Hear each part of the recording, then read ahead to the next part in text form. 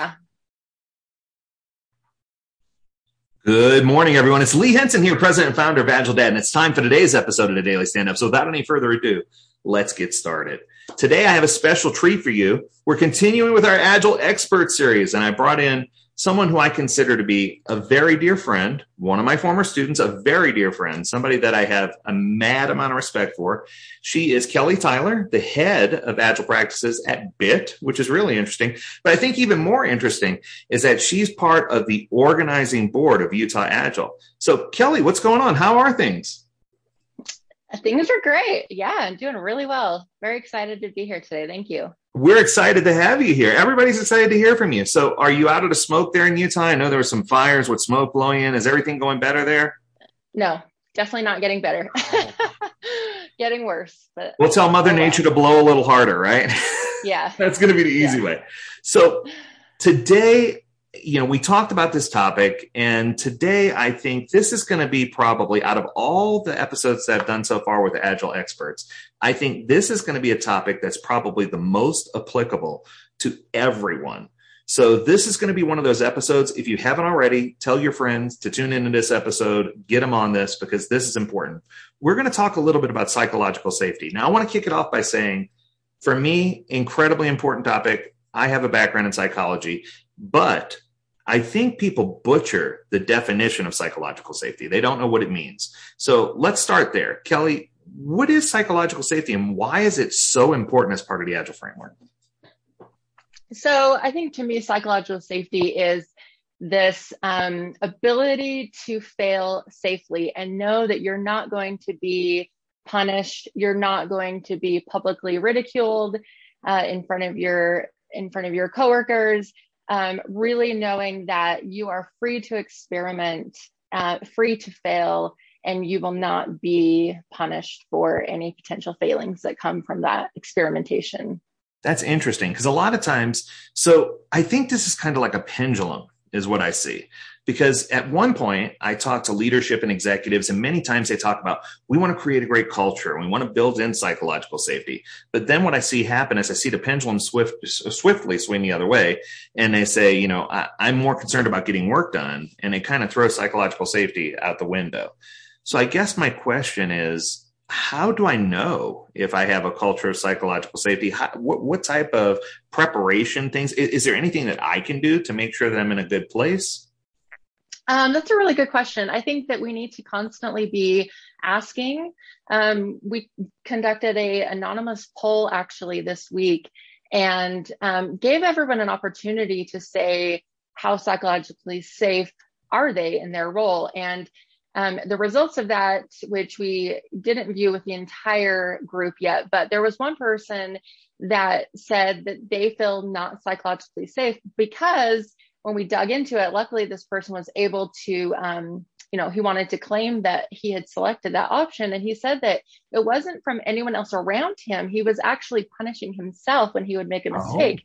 And I think that that is valid to find out that that is happening because, as leadership, we should be ensuring that the people that are maybe possibly making mistakes aren't beating themselves up, because that is not healthy and that is not beneficial to the project or to their own health. So even though that wasn't an external lack of it, psychological safety, he was kind of beating himself up. So it was really good to find out that as leaders, we can make sure that that is not happening. If something big happens, if there's some big mistake, we should be checking in with the people that were directly involved to make sure that they're okay. And that's an interesting twist, Kellie, because I got to tell you, I've heard 100 people talk about psychological safety, but I've never heard someone turn it and say, hey, are you beating yourself up over this, right? And that's a good place to visit, because I think it's important for people to not only know that their boss, their senior leader, their VP, their director, whoever it is going to create an environment that's good for them to work in. But it's important for them to know that, hey, I could be beating myself up just as easy.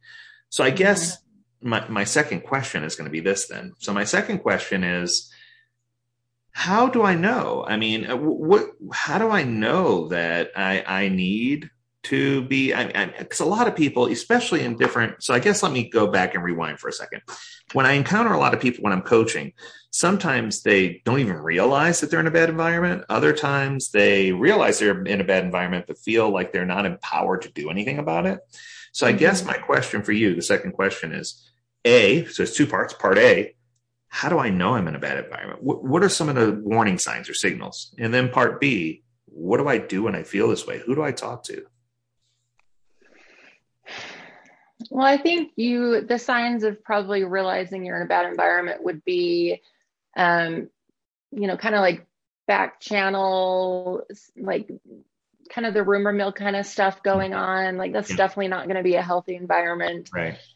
If you're in that situation and you want to possibly make it better, but you feel helpless, I think the first thing you can do is start small. So, find one person that you really trust, that even if it's a peer, right? As long as you're pairing with someone, like, how can we make this better together? And then, as with anything, it just kind of starts small and then change over time, especially if it's coming from kind of, the middle layer. Like, change can be snowballed, and eventually people are going to take note and be like, oh, well, we want to make sure that we're changing things for the better. And so just find one person to pair with that you can start to enact change from within. Have you seen psychological safety becoming part of like a team working agreement, like certain things being put in place to help ensure that? Is that even a thing? I mean, I don't know. I think if it's not, it definitely should be. I think that maybe psychological safety is there, but maybe not explicitly called out. Right. But certainly if you have an issue with psychological safety, it would be fantastic to just put it right out there in the working agreements. We are not going to talk about each other behind each other's backs, and, putting that in there explicitly. Yeah. Yeah, I mean, creating a safe work environment. And I think there's two pieces to this. And this is my takeaway so far from you. The first piece is that the environment of psychological safety is absolutely important. But I think the big thing that I took from you, part one, or the first takeaway, is that we each as leaders need to take an opportunity to define what psychological safety is. We need to create a definition for that, because I think in different environments and in different companies, that definition might be different, right? Mm-hmm. Not saying that it's, you may have some environments, for example, like you mentioned, where there's backbiting or people who are talking behind your back or things that are happening or the rumor mill. Well, in that case, psychological safety means we have to address something different. Where maybe in another environment where people are just working nose to the grindstone, 14 hours a day, 6 days a week, psychological safety to them might be, hey, let's just get some semblance of work-life balance, right? Mm-hmm. They're killing themselves to try to do something and not getting anything of value. And both of those kind of qualify, but I think that it's going to be different in different organizations, right? So that's the first takeaway. The second takeaway that I got from you so far is, if you are in an environment where you feel uneasy, or you feel this pressure, or you feel like, gosh, I really wish I could say something, but you feel like you're going to get fired if you do. You feel like there's going to be some ramifications, that the best bet is going to be to follow the same thing you would do with like a suicide prevention hotline. Find somebody that you trust, find somebody that you can talk to, close the door, go walk outside, do whatever you have to do. And I call this take 5 minutes. Just take 5 minutes and find somebody to talk to about it, right? Mm-hmm. So that's strong advice. So those are the two takeaways that I've gotten from you so far. So now it's time for question number 3 to make sure we keep it within 15 minutes. So here we go. Question number 3. Obviously, psychological safety is a big deal, but how can we, so now that we understand what it is and we understand what we need to do, how can we leverage or get this message out? What channels can we create, or are there channels, or do you know of any way that we can get this message out to people to say, hey, this is something that we're maybe not considering, that we should be looking better at, that we should be looking deeper into? How do we portal people from a place where they may be struggling, or maybe a leader who just doesn't know? I mean, because a lot of times, and I love the fact that you brought up the anonymous survey, because I think sometimes what people don't know is what's killing their company. And leaders don't know that they're creating this environment where people just don't feel safe. So I guess the last question is, how do I leverage psychological safety, or how do I know which direction do I push? How do I make this part of my Agile implementation? How do I press forward? I guess the big question is, and this will make it easy for you to answer, how can I leverage psychological safety to make change? So in other words, Okay. yeah. So now that I know what it is, how do I leverage it to make change? Well, let me tell you kind of what I did recently. So, as with any software company, there's a lot of pressure. There's a lot of number one priorities. I found an incredible TED Talk about the internal compass and this idea of, you have to trust your feeling, your gut feeling of, can I actually do this or can I not actually do this? And so I prefer the just-in-time opportunity to train people.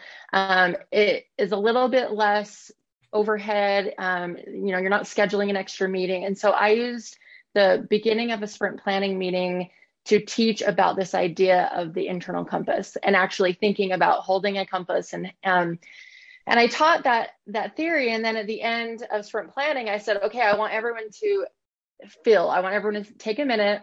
We're just going to sit here in silence. How do you feel? Can we actually commit to this work? And if the answer is no, I want to hear no, we cannot commit to this work. And guess what? The answer was no. And so we took a couple things out.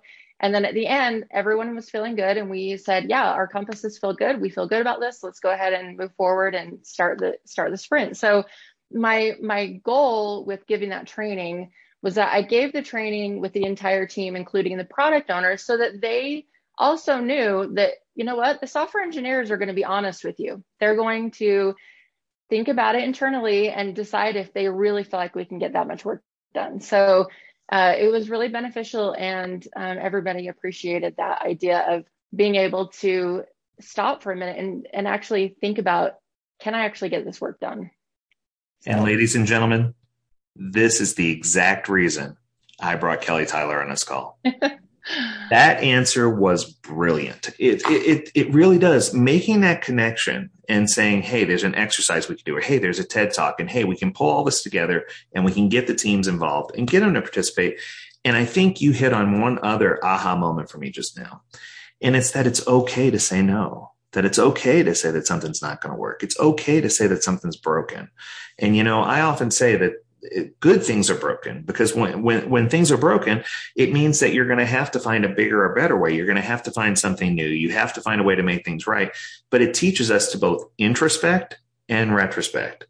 So that way we can, really leverage Agile to find what we're looking for. But I can't thank you enough, Kellie. Wow. This is a rare moment. You've known me for years. Leaving me speechless for that long is probably, that's something pretty impressive. Mind blown.